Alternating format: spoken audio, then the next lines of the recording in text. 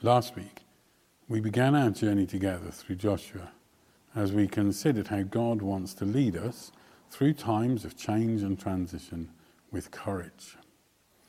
And this week I want to pick up on that same opening passage and look at how God turns Joshua's attention away from himself and undoubtedly his own doubts or concerns about what God was calling him to do, away from himself and onto God.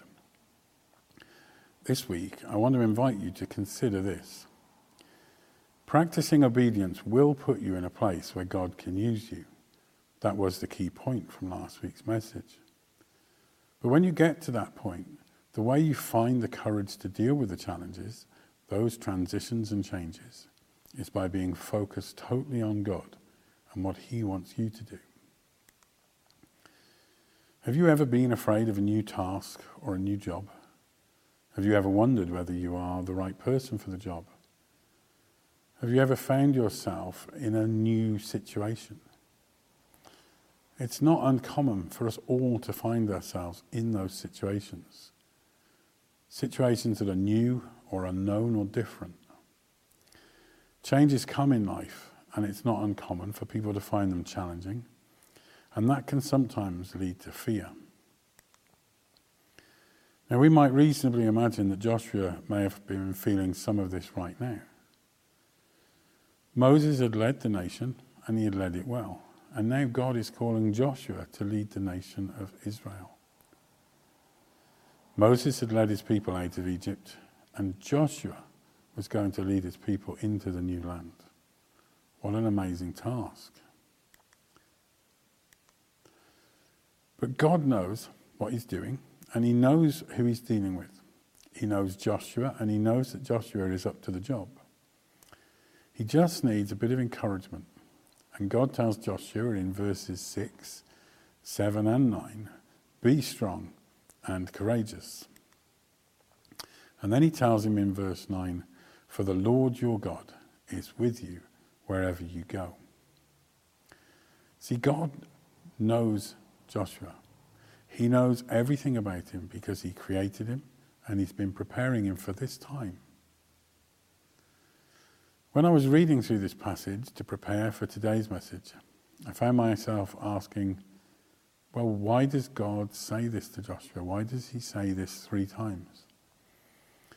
And I believe that the reason for it is that even though it's not written here, God knows that Joshua is feeling afraid and struggling to find the courage needed for the task ahead. Be strong and courageous.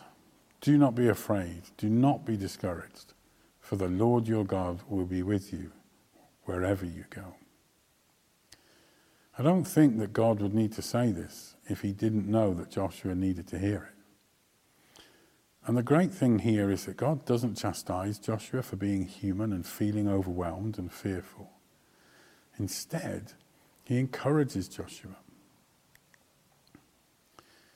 I think that sometimes we Christians get wrapped up in the idea that the fears and insecurities we have need to be hidden from God.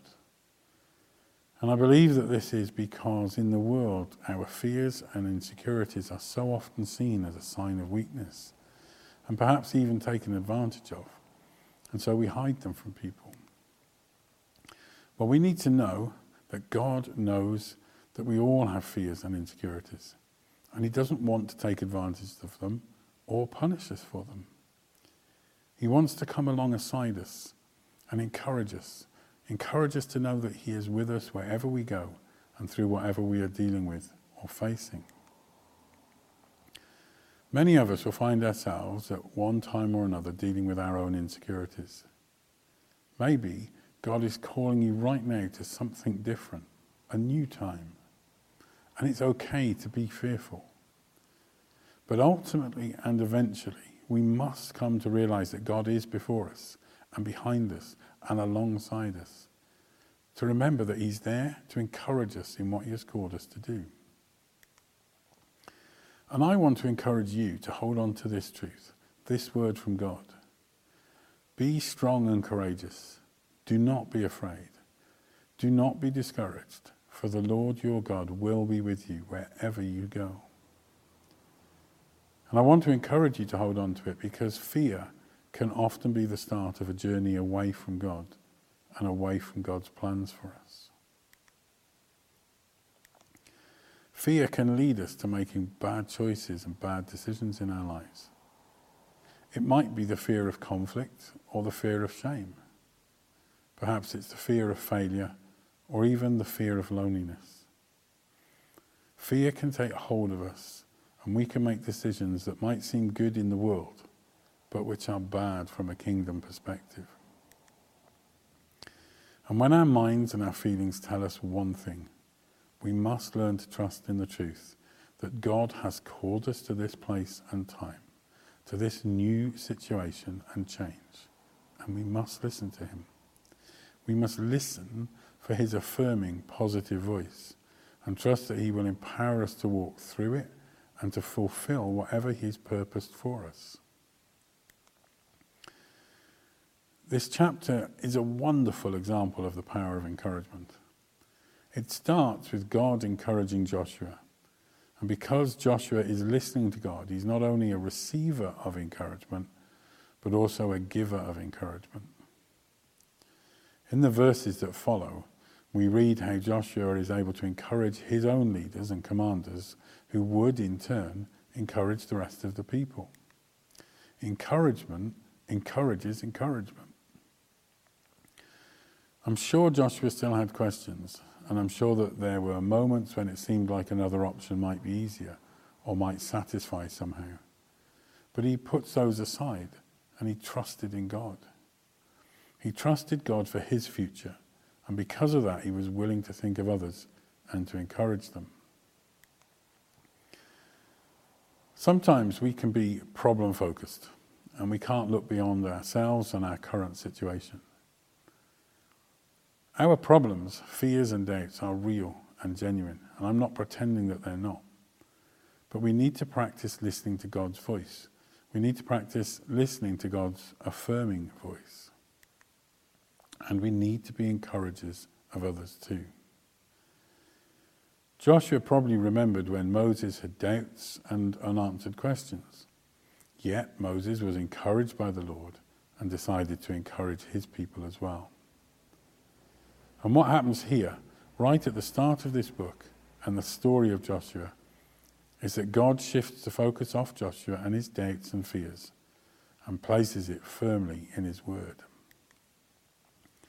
Joshua's success in life, all that is to come, is determined by the emphasis that he places on the word of God. In verse 8, God commands Joshua to meditate on it. Keep this book of the law always on your lips. Meditate on it day and night, so that you may be careful to do everything written in it. Then you will be prosperous and successful. So that you may be careful to do everything written in it. Meditating on the word of God takes focus and purpose and practice and patience. It requires the kind of obedience that we looked at last week. It's all about taking time. It's about when you think long and hard on something. When we're trying to find the way forwards, we need to root ourselves in God's word and take the situation to God in prayer. We should speak with him about it, and then think long and hard about it.